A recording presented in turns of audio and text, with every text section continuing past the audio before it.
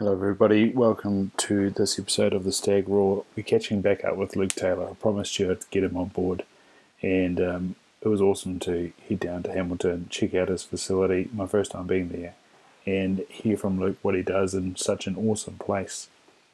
Currently I am about 22 hours deep into the keto reboot with Brew It, just down to beautiful thyme bitter broth.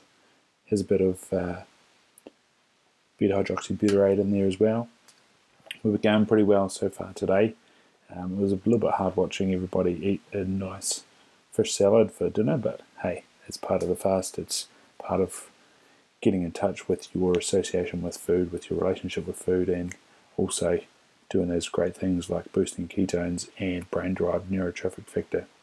If you'd like to get in on the next one, be sure to hit us up either on Why Keto, the Facebook page, at Stag Vision on Instagram, and you can follow my journey with the keto reboot on Stag Vision on Instagram.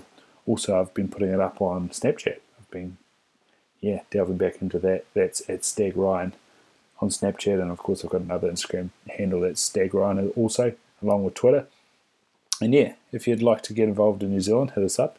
Otherwise, if you're in places like Canada, USA, Australia, or Asia, head along to waiket0.proveitnow.com and order your own pack of the reboot when it comes out at the start of next month. But until then, let's get into the podcast with Luke Taylor. It's another good one, absolute legend. We go real deep into the tailored method and then just generally about health, fitness, well-being, and life in general. Hope you enjoy. Good, everyone. We've done it. I told you on that last podcast we're going to get him back on, and he's here. We're in his beautiful facility. Let's have a look around. Magnificent. Luke, what did you do on the weekend, man? What did I do on the weekend? So I was up in Auckland. So I went up to Auckland for some testing. So I was up in AUT as a fat-adapted athlete. They're looking for participants for their study, which is to identify how heat affects fat-adapted athletes at different training intensities. So, so I was up there, hooked up to a whole heap of gadgets, so sensors everywhere, and Thing in your mouth? Yeah, thing in the mouth. I had things everywhere. No thermometers up the bottom? Or? Well, it is a heat-based one, so the only way to get internal temperature is that way. So, Things you do for science. Who is doing that study?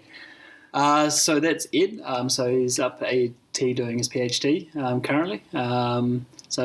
He's under Dan Plews for his PhD. Really interesting, because Dan Plews being a high-fat athlete himself. Right, so that's School of Exercise Science, is that right? Yeah, I believe so, yeah. Awesome. So it's been 6 months, I think. Were you in the World Champs October? World Champs was September. So, we're nearly back around there.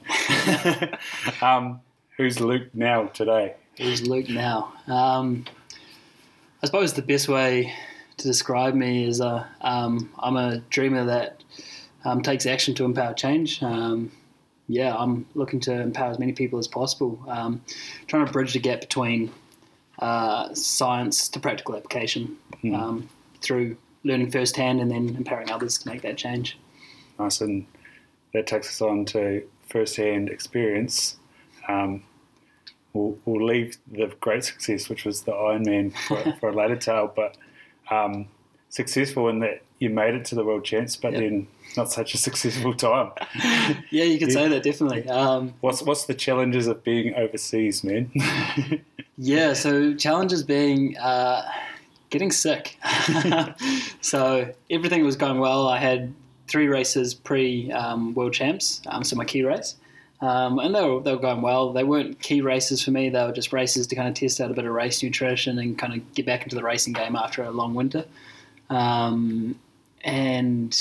It was, I think, 12 hours out and I couldn't walk pre-Worlds because I just had so much, I just got a GI bug. I just literally could not move. I could not get from my couch to my room without having to sit down halfway through, being lightheaded. It wasn't great. Things were coming out both ends, and I was losing weight. But hey, on a positive note, I made race weight. What is it?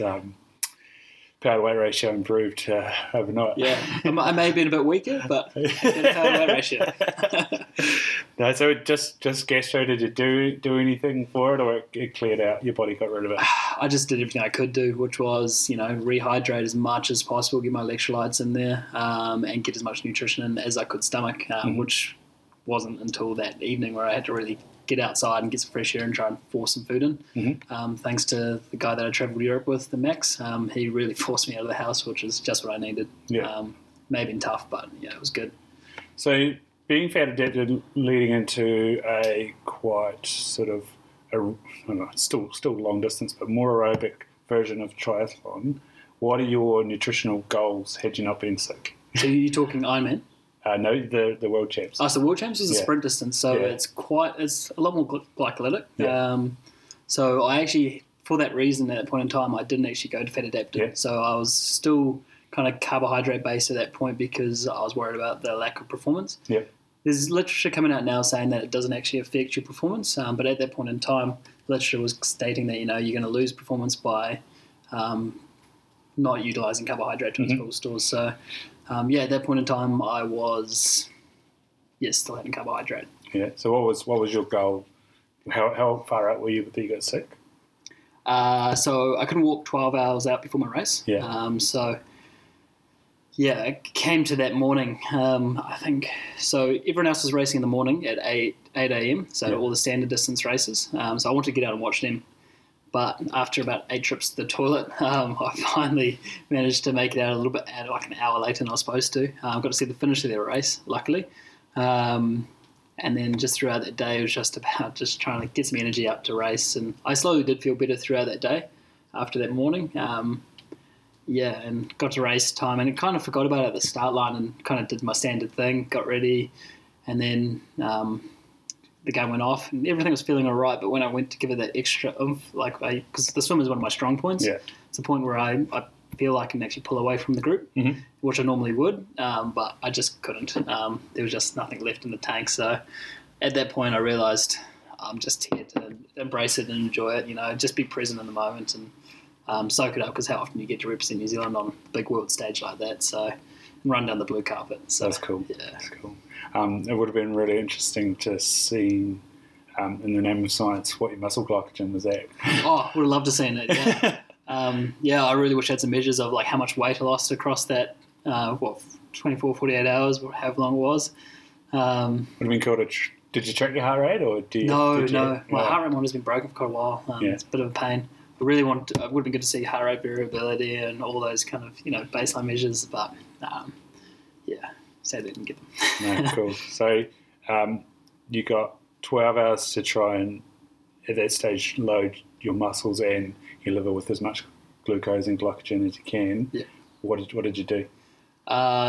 Just sipping on electrolytes pretty much all day, getting as much as I could. But again, try not to have too much food that I started to feel ill, because you don't want to be running with a whole heap in your gut. So it was about thinking about those foods that my body would digest quite easily, and foods that I would like that I would actually eat as well. So just listening to the body was the big thing. Cool. Yeah.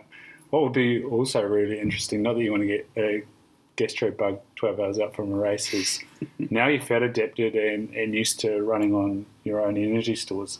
It'd be amazing to look at what sort of performance you could put in and how you'd feel, if that was to come up. It would be fascinating, but not something you want to do in the name of science. Not particularly. I'll do plenty of stuff for science, but I don't want to go through that again. That wasn't fun.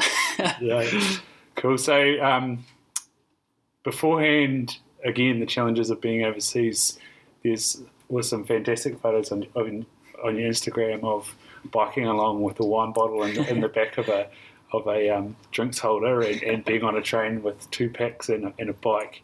What was the story there, man? So that was one of our races. We didn't realise when we booked this race in Pottersdorf how hard it was to actually get to it. So we based ourselves in Vienna for about 2 to 3 weeks. to do all our training and racing. And with Pottersdorf, you had to kind of catch a train and then a bus, but not to our knowledge, we couldn't get on that bus without bikes. So we pretty much, I kind of forget how far out we were. I think we were about 20, 30 Ks away. So we had to bike 20, 30 Ks to the end of the trip. And yeah, it was a bit of a mission. We ended up taking our road bikes pretty much off-road onto a gravel dirt road. Max was on his TT bike because he had it for standard distance and on really nice race wheels as well. And we just got along this gravel, like, please don't get a puncher with all our life in our back. The true traveller. And then on the way back, the reason for the wine was Max actually won that race.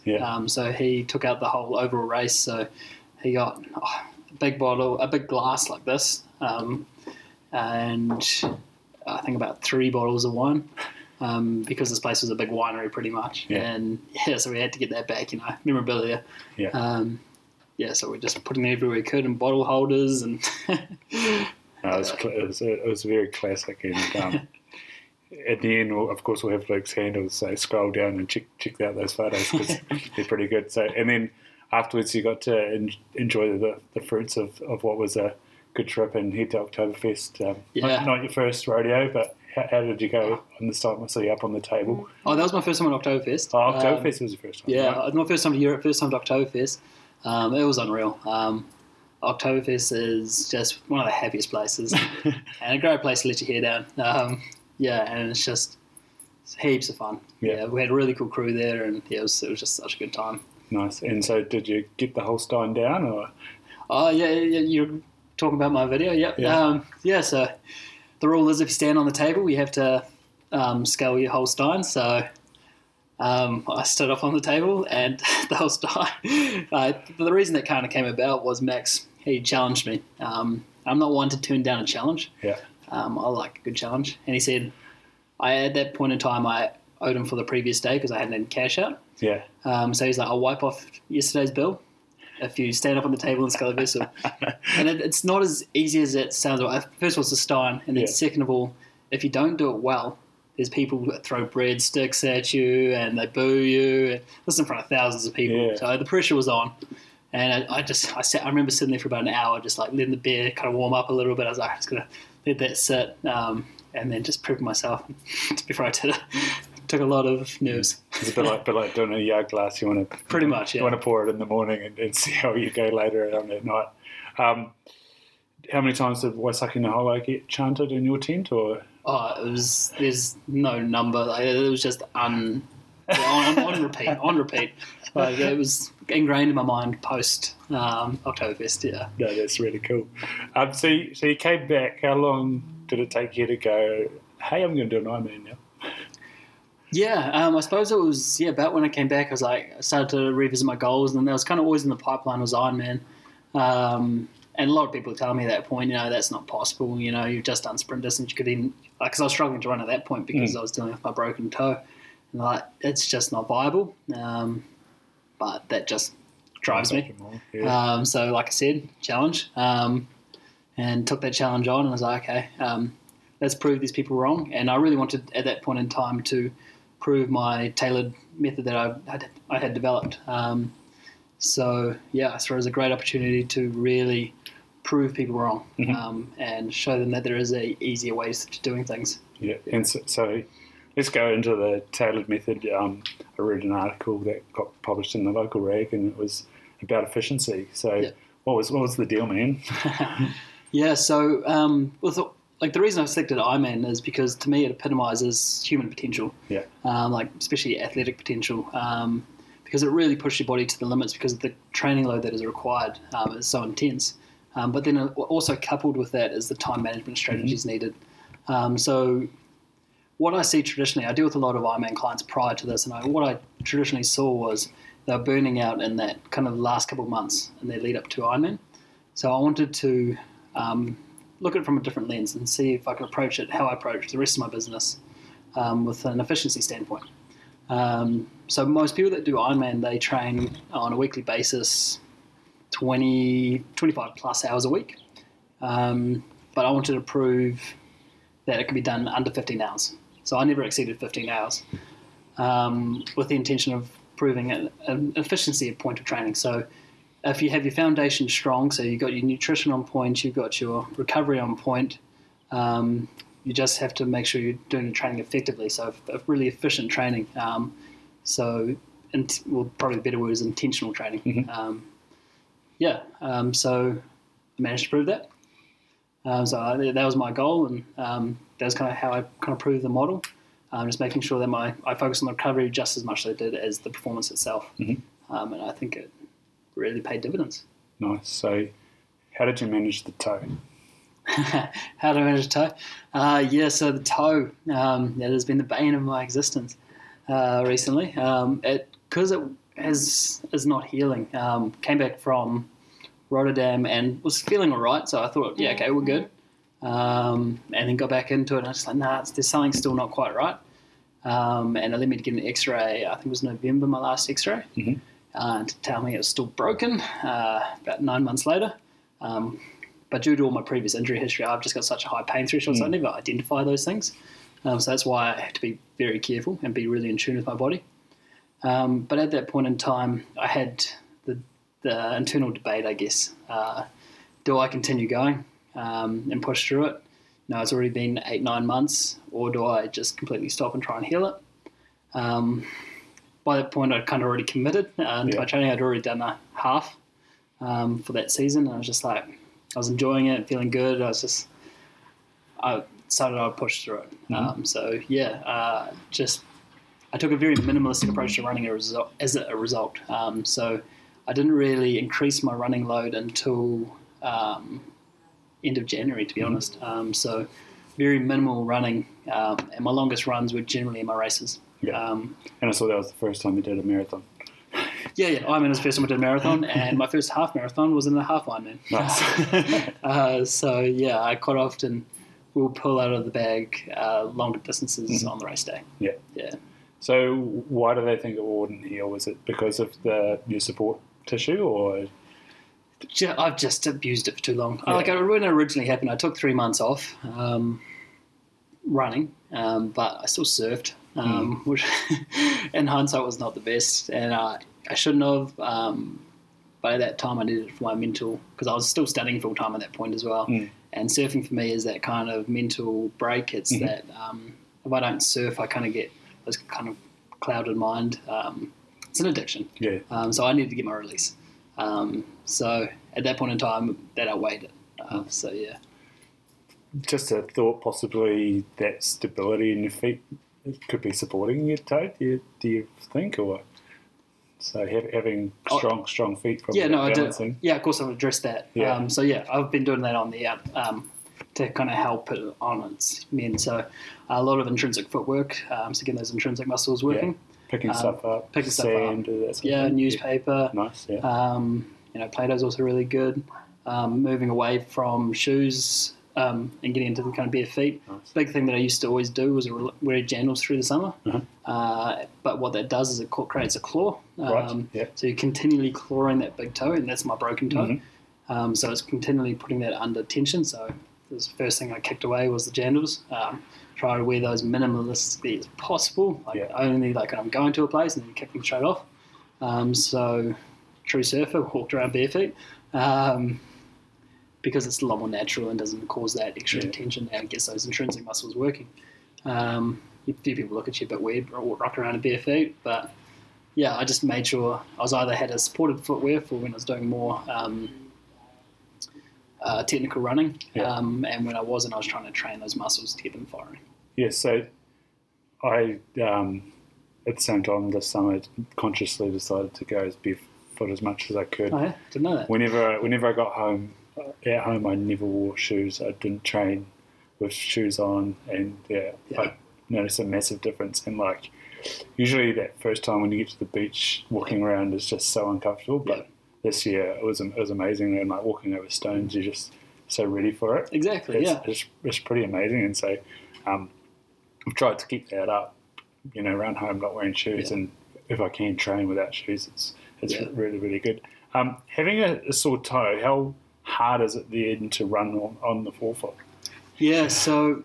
And what does that mean for your other joints as well? Yeah, so being very much a science geek, I like to quantify things. Yeah. So I have this software which allows me to analyze my running gait. Yeah. So it's essentially a foot pod that I put on either foot, and through that I've identified that I run more heel on my left foot, which is because I'm offloading that toe. Yeah. Where I'm more midfoot on my right foot. So more mid to front foot. So it's quite interesting. So my body's literally trying to offload it as much as possible. And it's also creating a lot more force production as well. So there's a lot more force coming through my left side in comparison to my right. Yeah. That can be a result of landing on my heel, because naturally when you land on your heel, you're going to be putting your body weight and you're creating a braking force essentially. So it's landing in front of your body instead of underneath your body, which is going to slow you down and create a lot more force up through the joints, which therefore leads into a whole host of injuries if not kind of managed. Hence why recovery is such a key point of my training. So something that I've sort of identified after being a year and a half post-surgery is that I've got a massive twist now. Yeah. And before I get into some heavy training, when I get over to Australia, I want to do a rebuild. And so that's why I've tried to, while I don't have any weights or I don't have any gym membership, just do crossover stuff and try and even up the body, doing more lunges and actually feeling how weak that is. And like I said on the podcast last night, after seeing you guys talk about the mountain climbers and how it strengthens up in here, been implementing that and noticed a massive difference. When I first started, I was getting this huge clip through the hip, and now that's pretty much gone, and I can increase the speed without pain. So what that is your psoas is just clicking over. Yeah. Just because it's not tracking as it should. Yeah, and I already feel more straight, and I also starting to feel my glutes fire in. So having gone through all that training with an imbalance, what are you trying to do now to rebuild? It's undo it. But to be honest, triathlon in general, any endurance-based sport, it's all about undoing the work you're doing. Yeah. So it's repetitive by nature. So, when you're swimming, what, 15, 20K a week sort of thing. So you got to unwind that. That's a lot of, especially if that's all freestyle. If you're not mixing it with any backstroke, that's a lot of forward movement, which creates a dominance. I see upper trap dominance. The pec minor is overdeveloped. And then you just end up not using your scapular stabilizers. This is where I see shoulder impingement is such a key issue for so many swimmers, and they're just not doing anything to undo it. And it's a natural thing. There's the research, can't remember the stats off the top of my head, but the more distance you increase, the more chance of injury. Hence why I took such a minimalistic approach to that as well, because you're actually more injury prone the more training you do in swimming because of the repetitive nature. I'm continually in here undoing all that stuff. So with swimming, running's exactly the same, and cycling's exactly the same. The interesting thing with cycling and running is, as you alluded to, hip flexors. Yeah. We sit all day. So we sit all day for about 8 hours. Then we jump on our bikes into another shortened state of our hip flexors, again with the hamstrings as well being shortened. And then we're going for a run. And then if you look at a triathlete to a marathon runner, completely different. Yeah. Where triathletes are a lot, tighter, shorter strides. It's known as the Ironman shuffle, because we can't open up as much, and that's just due to those restrictions, because nobody's really addressing those issues. And it's even more so for me with my flexibility disorders. I really need to be on top of that stuff, make sure I'm addressing that on a daily basis. Yeah. Yeah, it's interesting you say about swimming and constantness. I think that's part of why I got that impingement. Is I was only ever breathing on my right hand side. I've got an overdevelopment of this oblique muscle. Yeah. I was a breaststroker and I hated backstroke. So towards the end of my swimming, I don't know if you call it career, but time swimming competitively, I got into IM, so I was forced to do a bit more backstroke. But yes, stupidly 400 IM and 200 butterfly for some reason. That was the most brutal race you could do. But it's there was none of that. I think one winter training we had to go up Pilates, but I don't know, we didn't really know what we were doing, and it was all about just core recruitment. It wasn't anything undoing and opening up shoulders or anything like that. But that's also very important. Like, people don't understand the importance of body position and like body awareness. So people who are swimming, they're not engaging the pelvic floor. So they're swimming along very loosely, and they're not getting the full performance out of their swimming because everything's just not firing as it should. So like, that's again the other way I look at it. It's not just so much the undoing, but it's from an efficiency standpoint. If you're not utilizing your body to its full potential, you're just wasting energy when you could really be gaining those extra time. And it's free speed, as some of my clients like to call it. Yeah, and it's interesting you mentioned that pelvic floor stuff. Towards the end of my swimming, the breaststroke was definitely getting more of a wave to it. Yeah. And it was, you were starting to use those lower core muscles to get that extra, like say, free speed going. And I'd say if you went back to swimming training, probably the workload as a young person would be less. You'd be spending more time, and you go to a pool and you see swimmers' squads out for a run and doing heaps of land-based stuff now, and cables and all sorts of stuff. I deal with quite a few swimmers.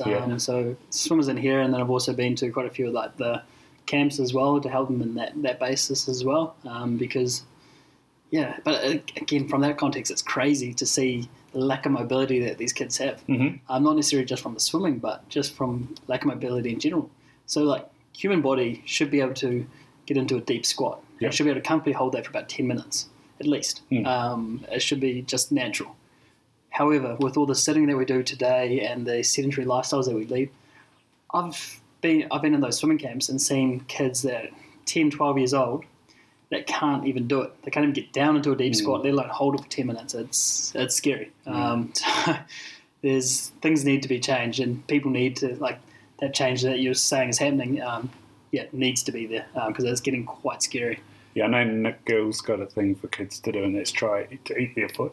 Oh, yeah? Yeah, it's That'd be a good one. Pretty cool. And tongue-in-cheek, I put up that photo of me with Billy from 2 weekends ago in a squat position, and it's only been, post-surgery because I was so restricted, but something that I've done between patients. If I've got 5 minutes, I make sure I get off. I've seen you on Instagram doing it. Get off my chair and try to sit as low as I can and get a few odd looks from staff. Yeah.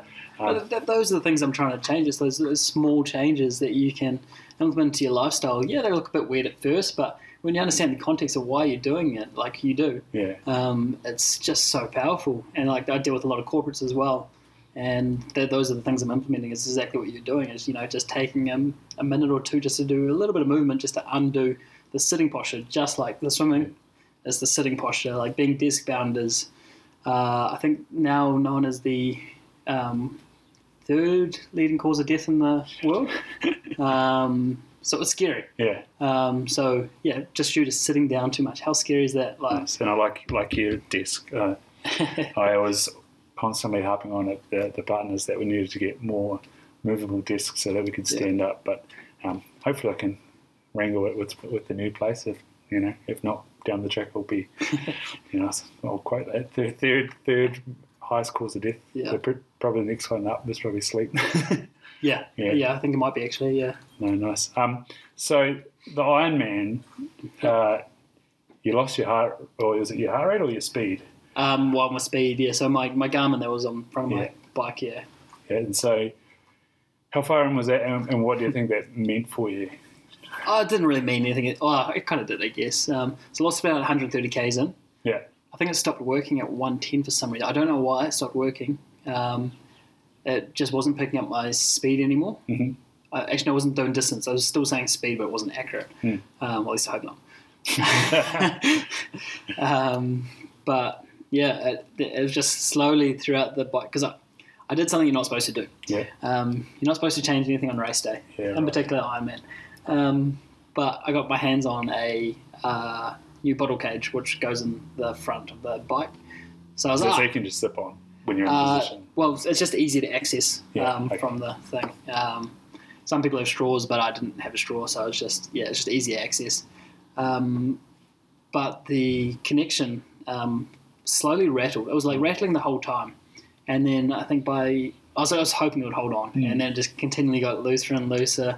And then I think it was at the 130 mark. It just really started to rattle, and I was like, got to the point where I just like ripped it off just before it came off. Yeah. And just chucked on my tri-suit. Yeah. And then, lost my data because of that. But actually, I'd already lost it prior to that when it stopped working. But, yeah. Yeah. And so you also said that you didn't get your, was it food or something? Yeah. So it's quite interesting. Like, my idea behind it was, like I mentioned earlier, was to prove my model. But it was also to prove that... okay, that's good. It's scary. The screen's just gone black. That being a fat-adapted athlete that fuels a lot of whole foods. Yeah. So I didn't want to have any chemically-based food. Like I wanted to have everything that was like a whole food that I could get my hands on. So I was on Tom and Luke's Bliss Balls. And I loved your little track that you built on your bike. Yeah. I had a little box, just full of Bliss Balls, all you can imagine. Yeah. I was trying to prove that you could do it well with those foods.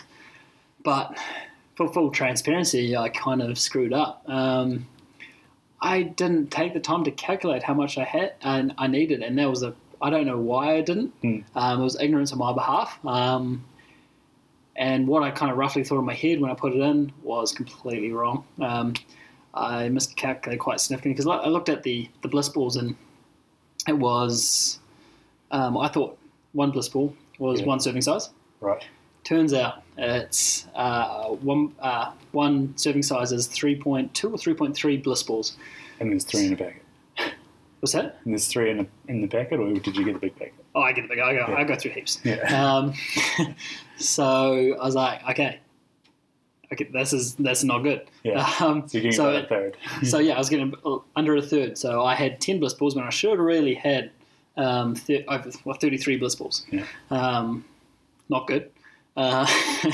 So I was going really well. I hit my swim perfect. I did 55 minutes for my swim. Yeah.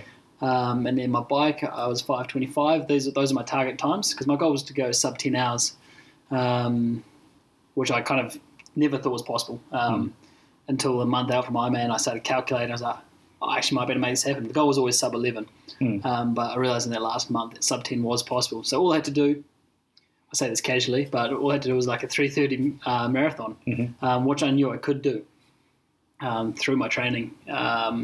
And I know it's different on race day, and you should not really be focusing on what training is because training is going to be different to racing. But I knew in my head that I could do it, and when I get my mindset in something, I know I can do it. But came out of the bike, straight into the run, feeling amazing. I was just feeling good. And then all of a sudden, like about 3-4 Ks in, it just hit me, and I was just like, this ain't right. Yeah. Something's not right. And I couldn't put my finger on it, and I was just like, just keep going. I was just like, came to the point where I realized I wasn't going to hit the 10-hour mark. So I was like, okay, I have a choice now. I can either dwell on this and just kind of be all negative about it, or I can just embrace this moment. Yeah. Like, how often do you get to do Ironman? This could be my last time. So I'm just going to really soak it up. And it's such a cool environment, the most positive environment you can imagine. So I just made sure I just embraced the moment. I high-fived any little kid that put their hand out, and just did it with a massive smile on my face and just didn't rush it. I was just like, I'm just going to cruise it now, just kind of get around. I was chatting to all my mates on course, they were always teasing me with beers. That was cruel. And so and then I managed to finish it in 10 hours 50 in the end. So quite a while after what I wanted, but I went for the enjoyment point at the end of the day on that one because I just decided I still achieved my previous goal, which was sub 11 hours. Yeah. But I didn't get that 10, which would have been icing on the cake. Yeah. But from that it's kind of it took me about a week until I was talking to one of my clients, Megan Arthur. She's also did the Ironman that day. She won her age group. She did really well. She's a weapon, Megan. And actually, she's also a high-fat athlete. She was doing a very similar protocol to me. So she was fueling off whole foods as well and exogenous ketones. And we were just talking about it, and she said, I miscalculated my fuel. And then it made me think, maybe I did. And then I started talking to her about it, and she said about the Bliss Balls. I was like, Oh, no way. So we both made the same mistake. Yeah. And this is not her first time. This is I think that was her 13th Ironman. Yeah. So and it didn't make me feel too bad, like everyone makes mistakes and it's just those simple things. But, but yeah, through that conversation, then post Ironman, I started to really get the itch that I could have done better. Mm-hmm. And then I started to look at, what would I have to do to go to Kona? Because, that I didn't realise how close I could actually get to that until the weeks leading up to Ironman, and then that week after Ironman, like kind of as I was reviewing it. Yeah. Obviously my time that time around wasn't it, but I know that I could actually do pretty well if I really put my mind to it. So it was previously just going to be the one Ironman. I just proved my model, done, write it off. There's a bucket list thing. But so much room for improvement. I've seen so many ways I can tweak things and biohack it to really get that extra performance enhancement.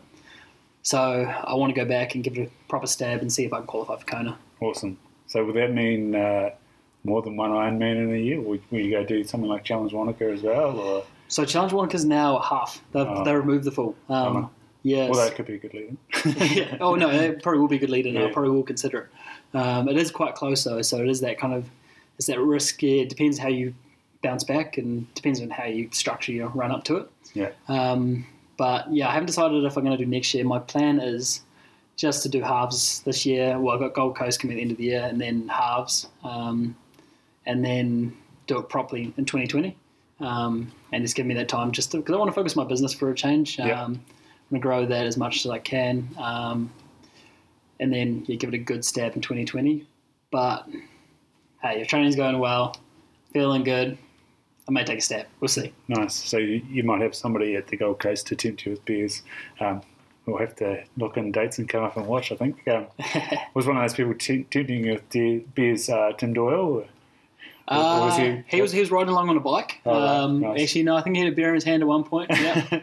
Yeah, no, I think he was one of the tempting guys, yeah. And not that you're competitive, but how did your time compare to Tim's? I beat him. Oh, Tim. He'll have to get back into it too, buddy. Well, that was the thing. As I was racing, I was like, are you getting tempted? Because obviously, like I was saying, I was talking heaps of shit as I was running around, just talking to anyone that wanted to listen. And yeah, Tim was one of those people I was having a good yarn to. And I was like, I could see he's getting enticed. He's the triathlons leading up. He was getting more and more interested in coming back. So I think there will be a return from the Doyle at some point. Big man. So I look forward to it. And throw over the challenge. It'd be awesome to get that big frame running along efficiently with those massive strides. It's nice. So last night you spoke at Seed Waikato. Yep, sure. 120 people of similar age group. You've done Pichikucha before. How was it talking to people that are of a similar age about something that you often find confronting and many young people sort of put it on the back burner in terms of their health and well-being? What was that like? Yeah, it was awesome just to be in such a positive environment and of like-minded people. There's nothing more powerful than being surrounded by those people that lift you up. So I loved having the opportunity to really talk to them and empower them, or hopefully empower them, I hope, with my journey. And just give them a bit of education around, actionable tips. Because there's no point in just, telling you stuff and then, not giving you anything actionable to do. Because I'm a big believer in making sure you're taking actionable steps to change. And keeping it as simple as possible. And hopefully I helped enlist that in them. Give them a few key tips that they can start considering and start going down the way of making those changes. I really enjoyed it. And loving public speaking. I'm getting more and more opportunities at the moment to do it. That's something I'm really enjoying. Awesome, man. You followed Dr. Steve? Yeah. So what was it like having your speech talked out and then being able to say, so I did all that?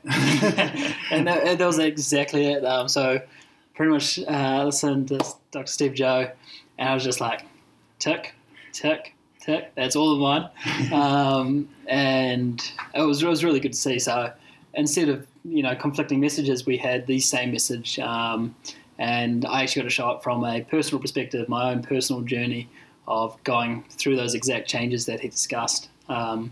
So hopefully that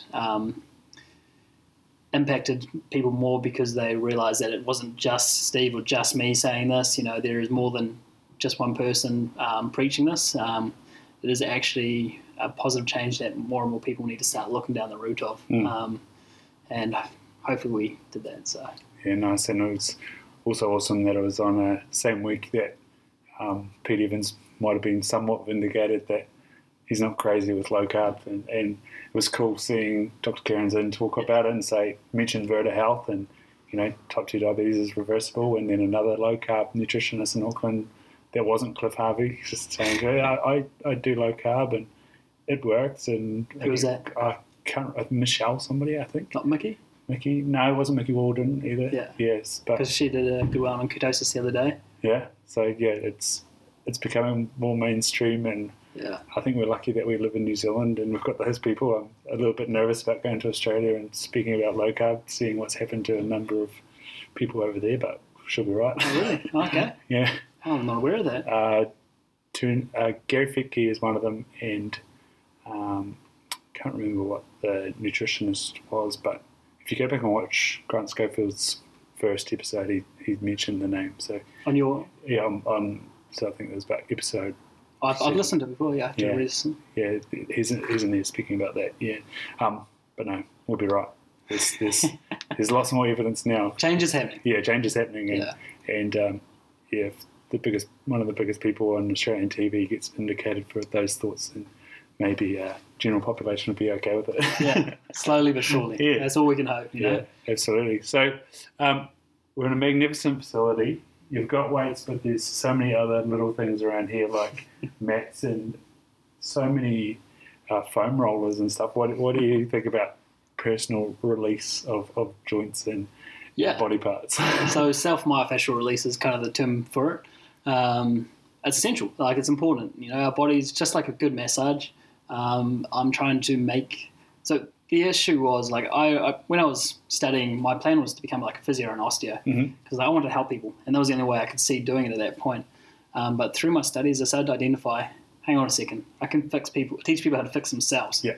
Because my big focus is I don't want to I don't want them to have to come and see me to get fixed. I want to give them the skills, empower them with the tools to be able to fix themselves. So my big focus is how can I educate them to make the change, and so not just this is how you foam roll, but this is why we foam roll.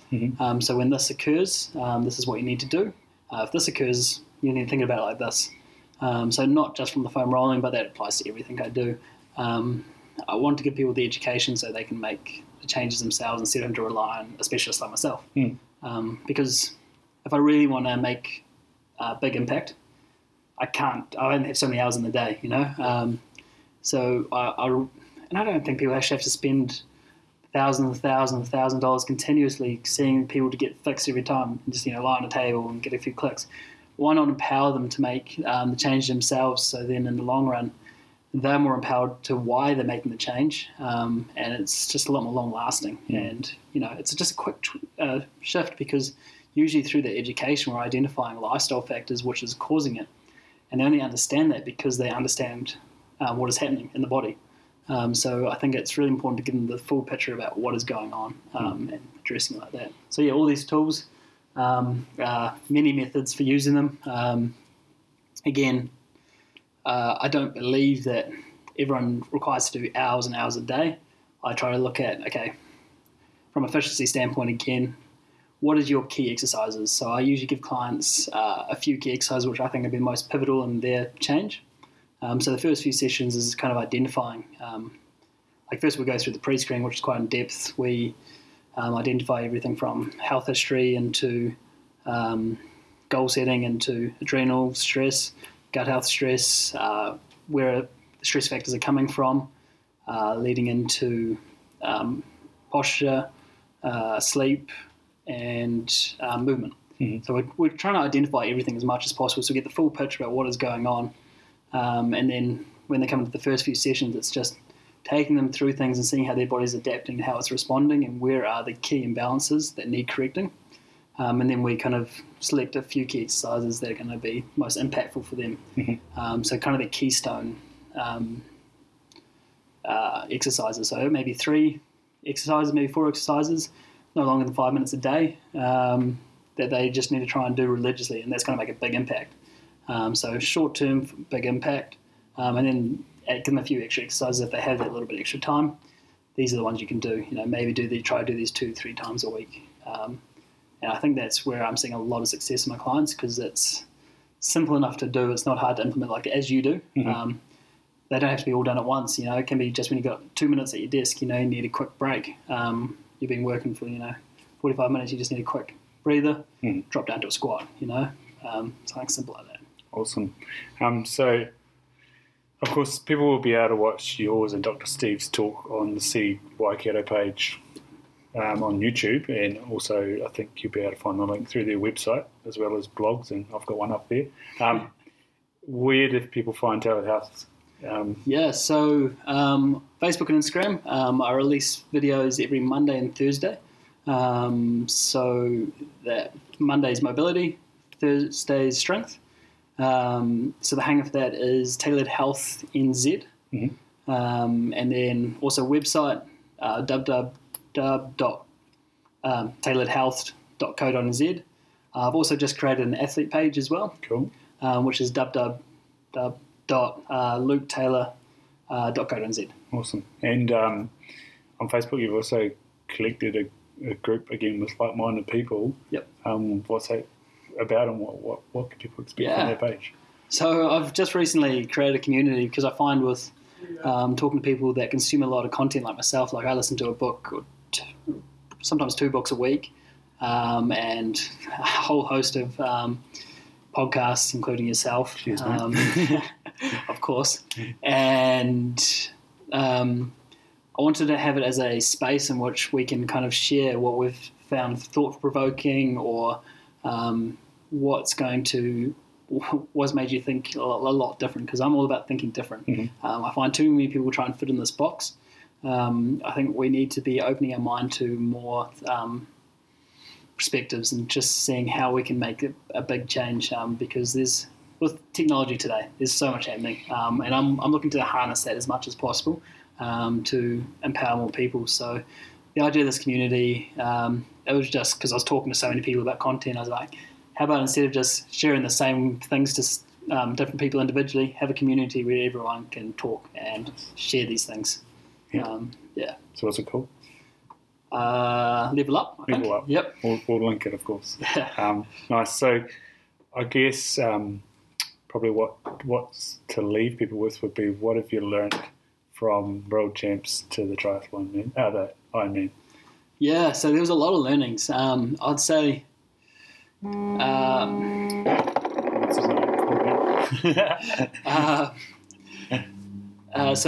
biggest thing, I think the most pivotal thing for me is be present. So be mindful of just being mindful.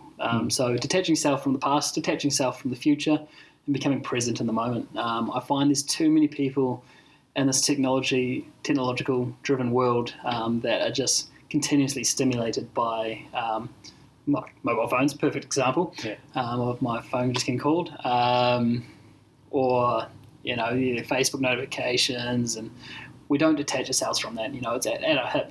When we go to sleep, it's right beside us. It's the first thing we do when we wake up. We need to remove ourselves from that and become present in the moment, because to truly make an impact, you can't detach us. You can't make an impact if you're focusing on the past or the future. You can only make an impact when you're truly present in the moment.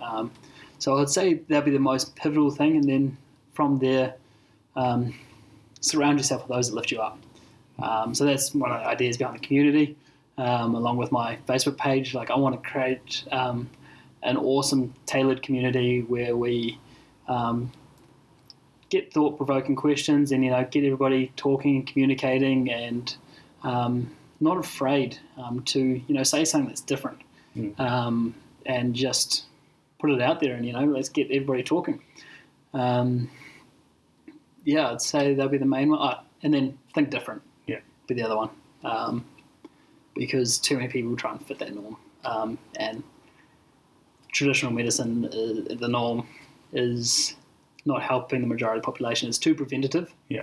I mean, it's too, reactive. Yeah. We need to be more preventative. And I think that's where the real need is for healthcare, is looking at it from how we can prevent it instead of having to react. And, because all the diseases we're dealing with today are driven from inflammation, as you're well aware. So why aren't we looking at how to reduce inflammation? Like, you talk to, there are good GPs out there, don't get me wrong. There's phenomenal GPs out there. But traditionally, when I have dealt with people that have kind of been told that, diabetes or autoimmune. Yeah, just autoimmune disease, any of the inflammatory diseases, they're just like, here's the drugs. I'm just like, there's so many better options. Like, let's first address what the cause is. So what is the cause, Is it mold? Is it, where's the stress coming from? Parasites, is sugar, it parasite? Is it sugar? Is it gluten? Addressing all those kind of keystone things, like the base level. And you're not only going to just fix what is happening now, what's been created, but you're going to fix their whole life. They're going to get a whole new lease on life, more energy, and just going to feel so much better. There's nothing. It needs to be preventative, not reactive. And it obviously opens up their life and quality of life, which is why we're good mates, man. Absolutely. Awesome. Obviously, we'll be staying in touch from Australia, and look forward to seeing you on the Gold Coast running a half Ironman. It'll be good. Oh no, not half over there. That's Olympic distance. So yeah. I'm just chucking another distance in the mix. Even better. It's shorter. We can get to talking quicker. Awesome, mate. Cheers. Awesome podcast there from Luke. So cool to have a friend that's making an impact, and like you said, if you're present in the moment, you too can be making an impact. Also, I really love what he says about surrounding yourself with people that lift you up, and obviously for me, Luke's one of those people that lifts me up. We have a little bit of an Instagram group, and him and a number of other triathletes out there are always out there doing it, and keep me honest, keep me wanting to get out there and make sure that I'm putting my best foot forward. Make sure you do get in touch with Luke. Head along to his handles. There's plenty of great content on there, and if you're in the Waikato, be sure to go into Tailored Fitness. It's a hell of a facility, and as you've just heard, Luke is no slouch in terms of what he can offer you in terms of a lifestyle which is just going to bloom and blossom and become the best version of yourself. So make sure you check him out. Of course, as mentioned at the start of the podcast, we're brought to you by Waiketo, Waiketo on Facebook. That's where we've got our own little community, own little area of, we share all the podcasts there. We share lots of research from the likes of Dom D'Agostino, Cliff Harvey, Mickey Walden, who's one of Cliff Harvey's offsiders, Grant Schofield, Karen Zinn. We share stuff from Keegan Smith, who is nearly being overtaken for the most listened podcast by Sean Baker. It must be tight now. And also we share stuff from Ben Warren, who we had on a couple of episodes ago. And of course my favourite Dr. Libby, who one day hopefully will get on this podcast as well. Otherwise, you can go and check out Exogenous Ketones at waiketo0.proveitnow.com and get your hands on Exogenous Ketones or the reboot when it comes out at the start of next month. Thanks so much for listening. Hugely appreciate it. Thanks so much for all the feedback I had after last week. Doing it on my own, it was really cool to hear from so many people that enjoyed it. And I hope this is another episode that you enjoyed heaps. If you are enjoying these, be sure to give us a rating on iTunes. It means that plenty more people get to hear it. Be sure to share it with friends. Let them know that little old me from New Zealand's doing a podcast and getting great people on board. Thanks so much, and we'll catch you next time on The Stag Rule.